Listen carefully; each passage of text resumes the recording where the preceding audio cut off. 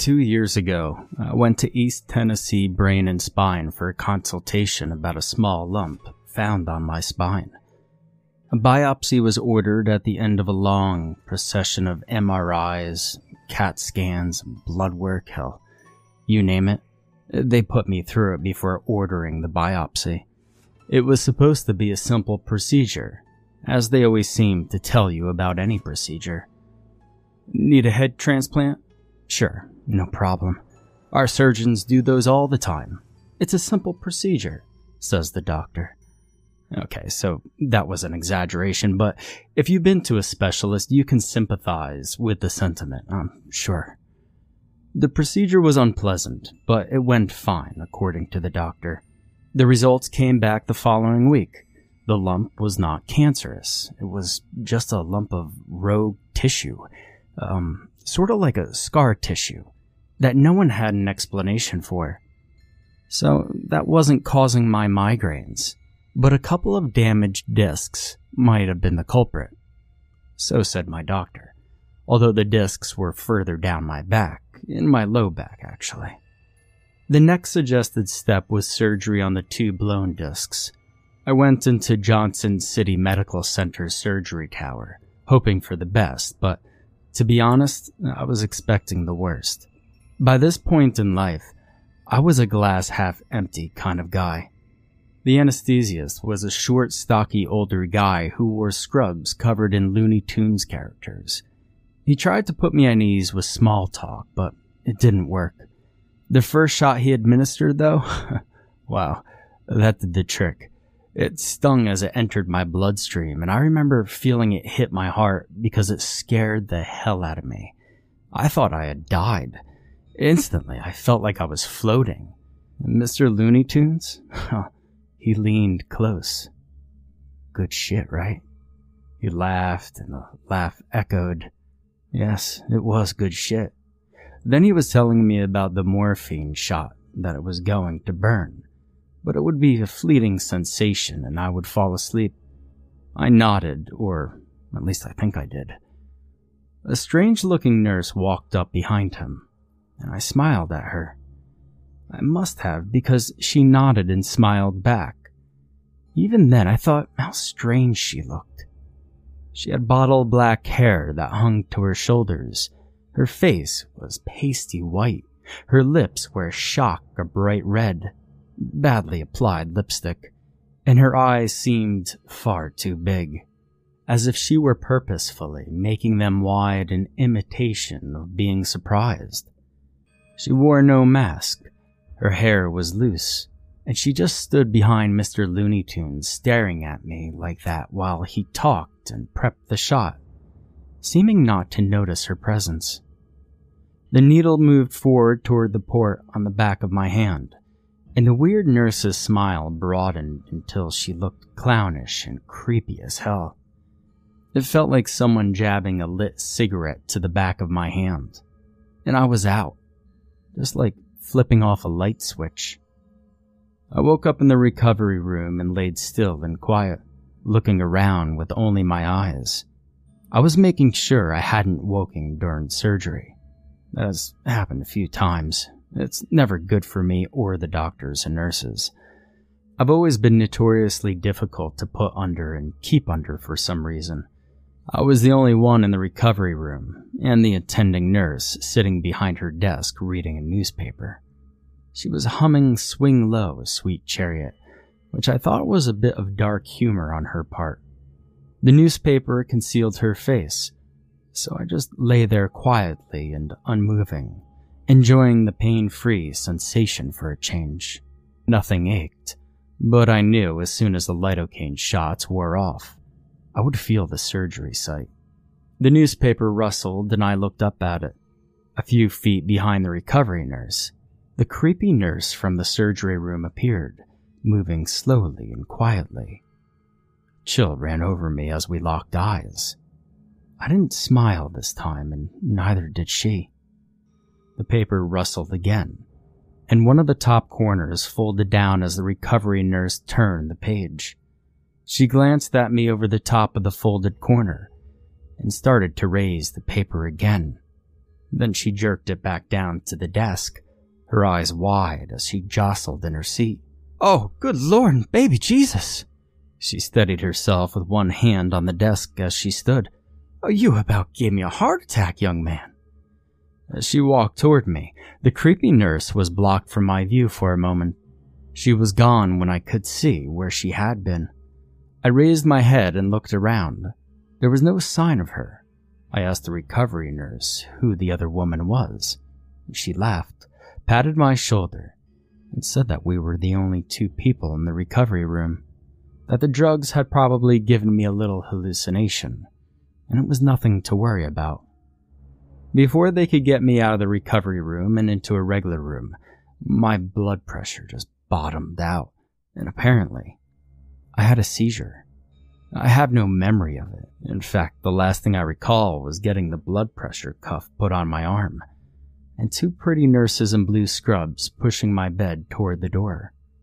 I was in the hospital for several more days as the doctors tried to figure out what had happened. They never did. It was just a fluke. I'm sure that explanation looked really professional on paper, by the way. 3 weeks after getting home, my sister, Renee, was taking me to a post-surgery appointment. I was doing great with my recovery. I was ahead of the projected schedule. On the way home, we got T-boned at an intersection, and I was sent right back into the hospital. The emergency room was chaos as doctors and nurses worked on me and my sister. I was in excruciating pain and slipped in and out of consciousness. The black-haired nurse drifted through the swell and rush of activity. She moved along the wall, always remained behind the others in the room, and always staring at me, leering at me over shoulders, around equipment. Her appearance was exactly the same as when I had seen her before. Dull black hair hanging loose, just touching her shoulders, bright red caked lipstick, pasty white face, and huge, dark eyes that seemed to bore right through me. Believe it or not, the recent surgery site was okay.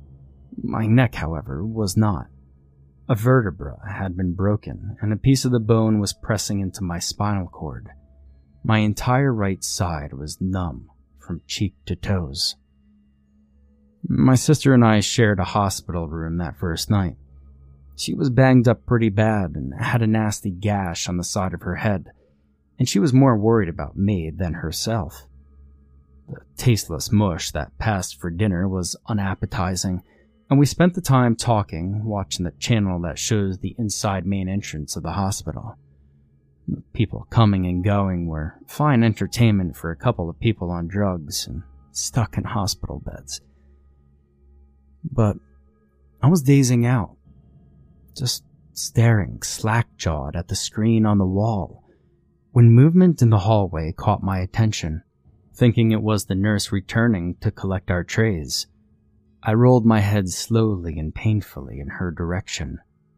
She made those damn scrubs look good, and I didn't mind watching her work. But it wasn't her. It was Nurse McCreepy lurking by the doorway, half concealed by the wall. She peered in at me with that crooked, too-wide smile and one wide eye. Why didn't she move so I could see all of her? Why was she just lurking there?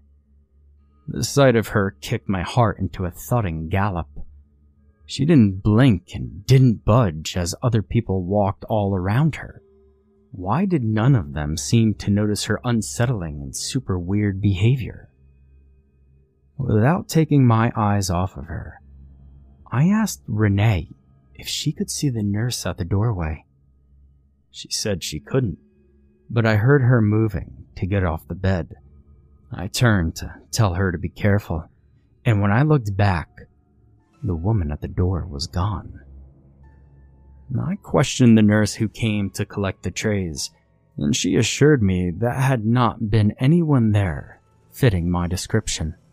She said that maybe I had dreamt it. I was on pretty powerful painkillers after all. After evening meds, I fell asleep, and sometimes later, I startled awake. That black-haired nurse stood by the foot of my bed, staring down at me with a blank expression. The pungent, suffocating aroma of roses choked me. My lungs constricted and pain lit up my back and neck as I tensed. I tried to draw breath enough to scream, but my body wouldn't obey my brain's commands.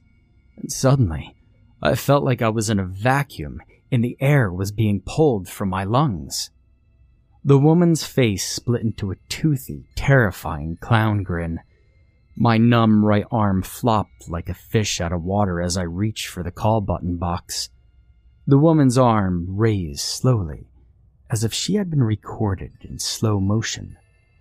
As her hand moved toward my ankle, her head tilted inquisitively.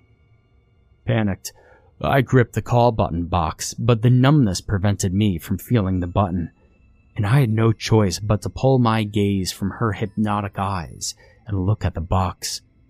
I slammed my thumb into the red button at the same instant I felt her hand on my leg, just above my ankle. Snapping my eyes back toward her, I saw a slight blur of black hair and blue scrubs disappear into the hallway. My breath, finally returned. Filling my lungs with air, I started to scream. The night nurse hurried into the room. My scream died before it came out. I told her what happened. Her response was that hospitals can be scary places, but I should be assured that I was totally safe. Plenty of people were there just to keep an eye on me and make sure I got better so I could go home as soon as possible.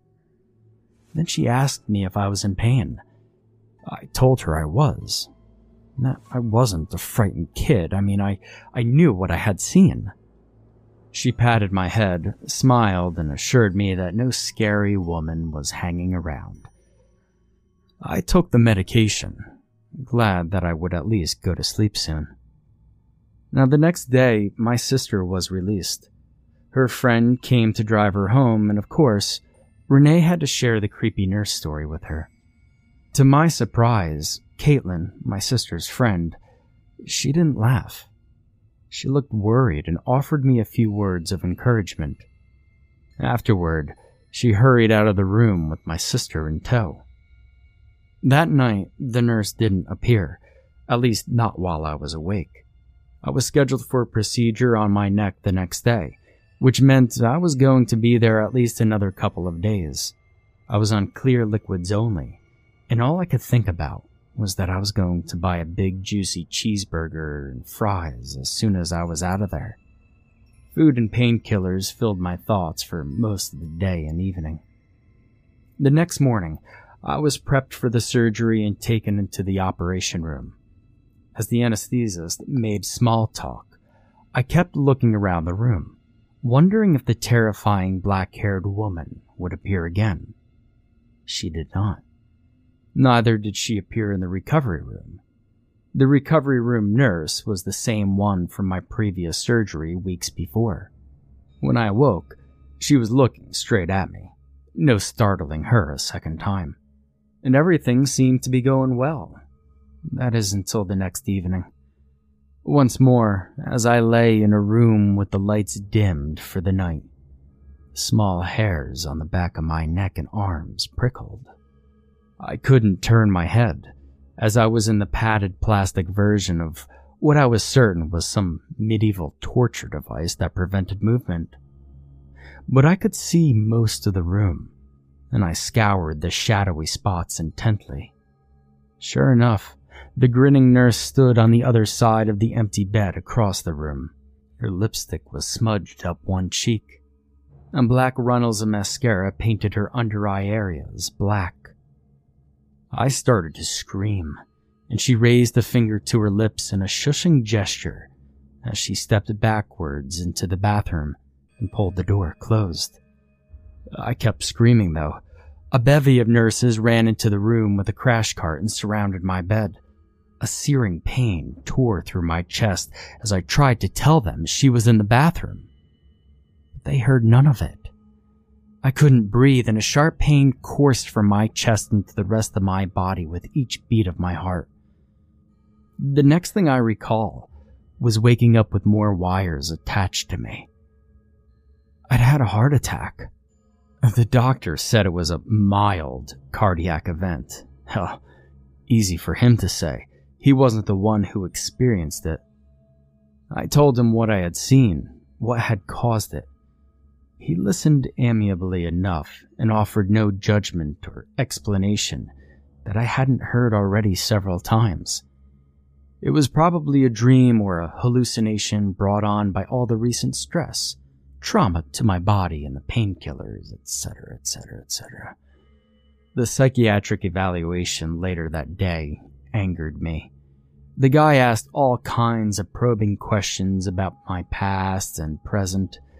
When he asked about my mother, I knew where it was going. He had probably pulled my history and found out that my mother had gone batshit when I was 4 and committed to the Daisy Lawn Home for the criminally insane. I hadn't thought about her in years and years. She was crazy. That's all I knew, and that's all I wanted to know. Turning the session back to the problem at hand, I told him what had been happening, about the damn creepy nurse. He nodded. He scribbled a few notes, and then told me he would do everything he could to help me make a full recovery. In his highly educated opinion, I had experienced a psychological break due to all the recent stress to my body and my mind. It was blah blah blah is about all I heard after that. I wasn't broken. My body had been broken, but my mind was perfectly fine. The more I argued that point, well, hell, the worse it got for me. The nurse came back that night. See, she stood silhouetted against the curtains over the window. It was a dark figure in the darkness, like a child's nightmare. She slowly moved forward until the weak hallway light threw a bit of illumination on her. She looked haggard and drawn. Her makeup was smeared so badly, she looked as if she had painted her face for Halloween. It was like a dead hooker in a back alley look, maybe. Her pale blue scrubs were covered with smears and blotches of filth, and a faint smell of roses, sickeningly sweet, underlined the strong body odor and grungy smell.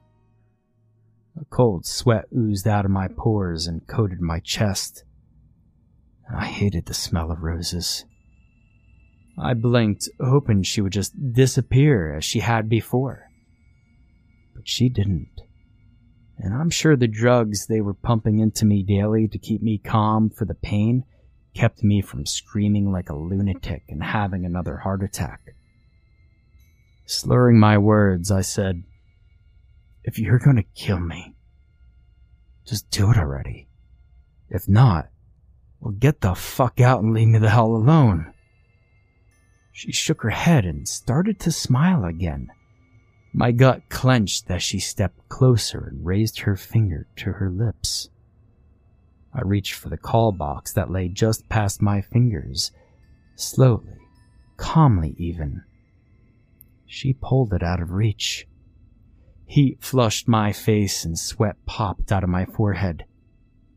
"You're fucking real," I said. "I knew you were." She nodded and reached into her pocket. I screamed for a nurse then. Hell, I didn't care who came into the room, as long as someone did. I didn't know what was in her pocket, but I was sure I didn't want to find out when it was too late and the knife was already buried into my brain. Because surely, that's what she had, a knife. And of course, she would stab it through my eye. What else could it be? Where else would she put it? The overheads flared to life, flooding the room with piercing bright light. Then another scream erupted and joined mine. The nurse at the door saw the crazy woman beside me and raised the alarm. Within seconds, a guard rushed into the room, pushing past the nurse. She stopped and stared at the woman by my bed and raised a hand to her in a calming gesture, trying to talk soothingly to her as one might speak to a scared kid. Another guard entered, and nurses gathered outside the door to rubberneck. The stinking woman lunged toward me and pressed something into my hand. Well, in my mind, she was pressing the blade of a knife into my chest, and I screamed again. The guards wrestled her away from me. I raised my hand, expecting to see blood. She had pressed a woman's ring into my hand. It was a silver ring fashioned to look like a rope with a loop at the top that held a sapphire blue gem. Now, at that point, long buried memories whirled back to my conscious mind, and the earth shook. And somewhere in the distance, I heard metal rend under great pressure, squealing and deafening. The sound morphed into a scream, and I was 4 again, standing at the foot of the stairs and crying in my childhood home. My father was on the floor, face up, with a knife protruding from his left eye and blood pooling by his head. A large spray of deep red roses lay scattered over the floor on his right side. The front door was open. It was dark outside. I knew something bad had happened, but I didn't know what to do, and so I stood there hoping Daddy was okay.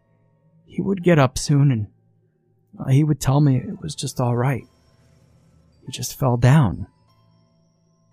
But the knife worried me. That might not ever be okay. Still, at 4 years old, I had no concept that he would be gone from my life. At 4, you think your parents are always going to be there. Death is an unknown thing. Then my mother came down the stairs carrying Renee. Her dress was smeared with wide, dark red streaks like big brush strokes. Smiling broadly, she put a finger to her lips to let me know I should be quiet, and then she took me by the hand. I felt better since she was there. I stopped crying. She led me out of the open front door. I looked back and, well, Daddy was still on the floor. We walked to the flower garden and sat on a little concrete bench by the rose bushes. There in the dark, surrounded by the roses, I was calm again as she hummed a lullaby and rocked Renee back to sleep. I sat beside her, holding her hand and idly twisting the pretty rope ring on her finger, counting each time the sapphire made a full circuit, and wondering why she had dirt under her fingernails. I came back to the present and saw the 2 guards dragging my mother out of the room. She never uttered a sound, not a single word. The following week, well, let's just say it held many revelations for myself and Renee. My sister and I grew up with the notion that our father had been killed in a home invasion. No one told us my mother had killed him. She was the invader that night. They had divorced, and he had been granted custody of me and my sister on grounds that she had been ruled mentally unfit to care for us. After the brutal murder, she had been put in Daisy Lawn. Renee and I were placed with an aunt and uncle. And, well, I was told, Mother had never spoken a word since the cops took her away that night when I was 4. All of her years in Daisy Lawn, she never spoke, not even to try to defend herself. Being so young, I forgot my trauma and mostly forgot the faces of my parents. Renee had only been a little over a year old, so she had no memories of it at all. Kids, they have these built-in defenses to build mental walls and overcome almost anything. Unless something comes along and tears down the walls, unleashing the demons hidden away in their minds. Adults, I have found, do not bounce back from such things as gracefully as kids do. No. Adults are clumsy in their processing of the bad shit in their lives. Mother had escaped Daisy Lawn and had simply looked my name up in the local phone directory. Like magic, she had my phone number and my home address. She had been following me and had passed herself off as a training nurse on a couple of occasions. The ease with which she moved through the hospital still terrifies me, and I hope there have been more improvements to the security checks at the hospital that might prevent anything like this from ever happening again. The guards took Mother out of my hospital room that night, and she was remanded to a higher security section of Daisy Lawn. Renee and me? We're okay, mostly. Renee comes to visit me, often on Woodbridge Psychiatric Hospital's long-term wing. I'm mostly calm and happy here. But every now and then, late at night when my room is dark, I wake up and see the creepy, dirty nurse hovering just inside the shadows near the closet. Sometimes she just smiles at me. And other times, she puts a finger to her bright red lips